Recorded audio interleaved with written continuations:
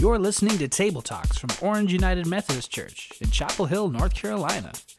This is where we sit down together and talk about matters of faith, family, and anything else we can think about. This week we have Pastors Adam and Kori sit down and talk about prayer lives. They give us some great advice and resources for establishing a good prayer habit. So sit back and enjoy this week's Table Talks.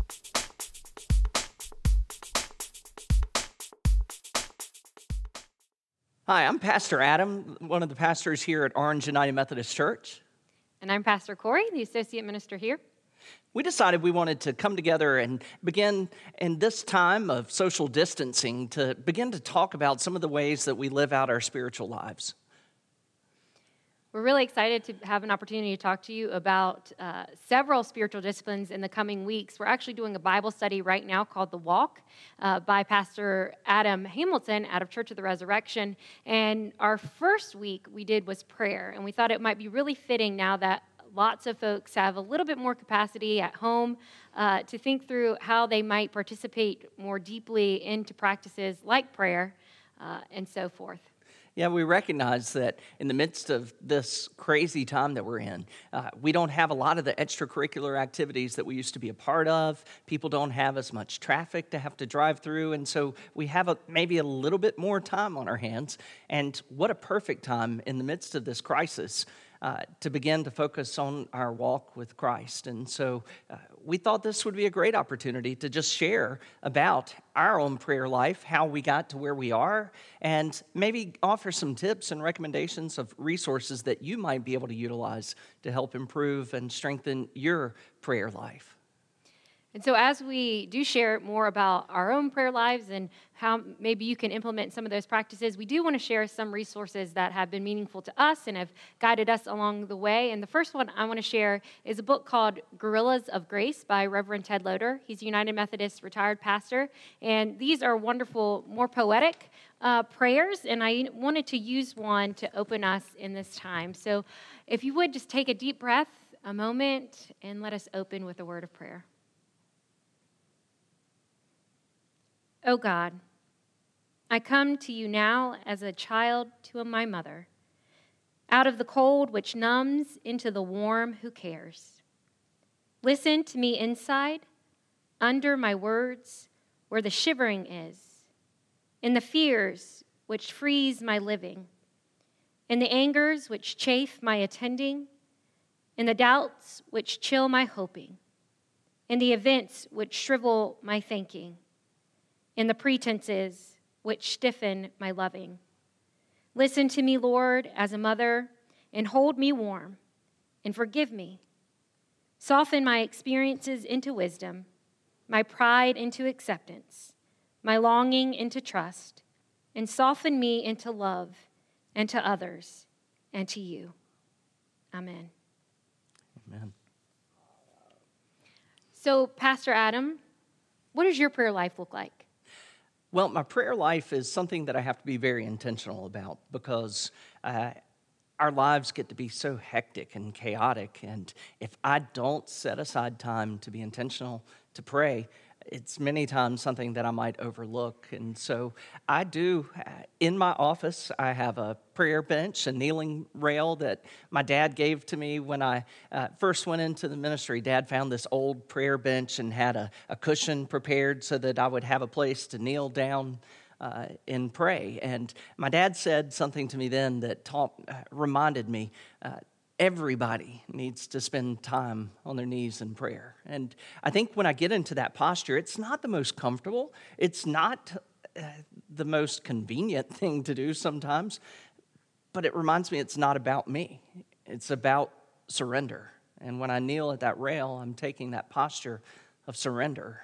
And I'm surrendering that time. I'm surrendering all to God in those moments of prayer. And so that's one of the ways that I try to practice my prayer life is every morning when I come into the church office, I try to take just a few moments and start my day there on my knees in prayer. How about yourself? Well, I'd say my prayer life is dictated a lot about just the rhythm of my life. And so the most intentional time I have is each night before I put Ephraim to bed, we pray together. And we pray as if I would pray in any context. I don't at first I would kind of simplify it so that Ephraim understood, but as we've continued to do it, he has become more and more patient, and so I've added more and more. So I selfishly use that time to really talk to God. And each day when I come into the office, I try to have a prayer shelf on my books, in my bookcase, and I use the small trinkets or the things that people have given to me along the journey in my ministry as a way to decorate that space so that it's sacred and it's set apart. It's like a visual reminder of me to be in a space and to be in a posture of prayer. And so even seeing it when I come in my office, it gives me an opportunity to be intentional. And then if someone calls or I receive a message, it kind of takes me away from the busyness and into an intentional prayer space. And so I know, when I come in the office and I take that quiet time intentionally and then before bed. But as we've been studying and the walk, actually Pastor Adam Hamilton recommends you pray 5 times a day. When you rise, before each meal, and then before you go to bed. So I've challenged myself to begin to do that. And we sing the doxology before dinner each night. So that's another way that we engage. But it's been helpful to have that practice. Right. When I, as an adult, came back to the faith, learning to pray was something that was a little bit challenging for me, especially when I had heard such eloquent prayers. Sometimes you would hear somebody pray extemporaneously, and it would sound like they were quoting the King James Version, and I thought, I don't have words like that. I don't know how to pray. And so I found a little prayer, and I would just pray that exact same prayer over and over and over again, and that would continuously be my prayer, but because I didn't have confidence to write new words, and so I would just pray that same thing. And sometimes it almost felt like it was becoming so much of a ritual that the words were being recited, but they weren't being prayed. And so I began to try to challenge myself to grow in how I would pray, the things that I would say to God in that prayer, the things that I would give him thanks for, and to ascribe to him glory and honor. And so through that, I really felt much more comfortable, like I was actually having a conversation with God. And to have a conversation with God means to allow space to hear from God. And that's something I think you recently have addressed, spoken about the silence, that sometimes we're afraid of the silence because we're afraid of what we might hear. Yeah, I struggle with being in that quiet space, but also, in my own experiences, my own prayer life has evolved. I know that same intimidation has, in seminary, I would hear these people pray and worship. Where do they find these words? And so that was something that very intimidating. And then, of course, I came across the passage in Romans, and it, when my words aren't there, the Holy Spirit intercedes. Yeah. And I take such great comfort in knowing that when I don't know what to pray, the Spirit knows what I need to pray. But also that can go too far in entrusting the Spirit completely to just do my praying for me. And so to find, what do I pray? What do I say? Where do I start? Because I know I've been caught in those ruts of just having a laundry list or a grocery list of things to ask God and tell God what I think God needs to do, and I think that's out of balance too. And so I know that there are ways we can engage in prayer. There are ways that Jesus models for us to pray, and so maybe it would be helpful if we shared some of those kind of opportunities and formula that you might be able to implement. Right. We have the obvious prayers that Jesus offers in the scriptures, such as the Lord's Prayer. There's also the time that he petitions to God on behalf of the church, how Jesus prayed for you there before his ultimate betrayal and arrest and crucifixion. We think about the prayers from the cross when he cries out. So many of those words. A couple of years ago, my wife and I, Jennifer and I, had a chance to go to the Holy Land, and right around the Sea of Galilee, one of the favorite spots that I saw was our tour guide pointed up on the hill to this one little cave, and all grass all around, but there's this one little cave, and she said legend has it that cave was one of the places that Jesus would retreat to in his own private time of prayer. And to just have a visual I know we see it in the scripture so many times about Jesus going off on his own to pray, but to have a visual of an actual place that maybe he had gone to. And it just reminds me, if it was that important for the Son of God, it's that important for us. And we know that Jesus wasn't always praying extemporaneously. He draws from the deep well of the scriptures, and he prays those prayers. They don't come out of nowhere. Right. So if you wanted to speak to that a little more. Yeah. A few years ago, my mother-in-law was facing a battle with cancer, and I remember in that time just corresponding with her and sharing with her. In particular, I shared with her the Psalms of Ascent. In the book of Psalms in the Bible, beginning with chapter 120 or Psalm 120, these are songs that were sung by the Jews as they would begin to ascend the hill to Jerusalem. As they were going there for the high holy days, as they were climbing those hills, there were these special songs that they would sing. One of those, Psalm 121, I lift my eyes to the hills. From where will my help come? My help comes from the Lord who made heaven and earth. I know probably everybody that's watching this has heard those words before, but those words are a part of a prayer that we're lifting up as we ascend. And we're currently in an uphill battle. We're in this frightening, scary time. And so praying the words of the psalm, these become a petition for us to God, but it's also ascribing that glory and honor to God. And it's just one of the beautiful ways that I find that sometimes in my prayer life, when I don't have the words to say, the words are already written for me. And I've had a lot of seasons in my life where that will become my prayer time. I just read a psalm a day until I get through them, and that's when we do feel like our cup is empty. That's such a beautiful way to have it filled. Would you be willing to offer up a pastoral prayer for us? Sure. Let's pray. God of grace and God of mercy, the maker of the heavens and earth, from whom our help comes from. Lord, we thank you that you are a God that shows that grace and mercy to us in so many different ways. Right now, you're showing that love, grace, and mercy through the compassion of neighbors, through the phone calls and texts that maybe we've received from loved ones, reaching out, connecting us during a time of isolation. We give thanks for the way that you have demonstrated that to us and the way that we are able to continue to live that out for one another. Lord, when one struggles, we struggle with them. They are not alone. And I thank you for the reminder that today we are not alone and that you are already working to redeem all of our hurts. You are already working to redeem all the things that we're enduring right now. And so, Lord, I pray that you may continue to guide us. Help us to be the people that you have called us to be, the salt of the earth and the light of the world. Lord, we pray this in the name of Jesus and through the power of the Holy Spirit.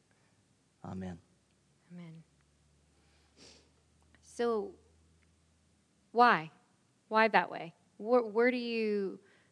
How do you have that inspiration as to what you pray when you pray?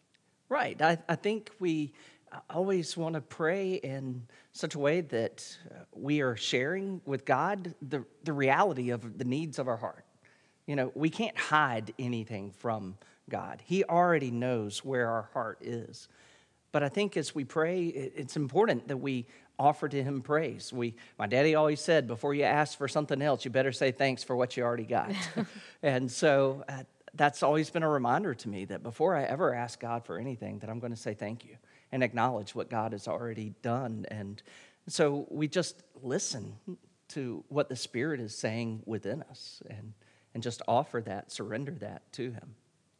I've always found the acronym ACTS really helpful, which A is for acknowledgement or adoration, telling God who God is. You know, in a way, you are the maker of heaven and earth. And to give God God's due when we come to him, you know, you better acknowledge who God is first, and then that confession. And I often offer thanksgiving before confession because I think, like you said, I should thank God for all the things that God has given to me before I start asking for the things that I need, that supplication. But that confession, asking God to forgive me. And as I forgive other people, I think that's part of confession too.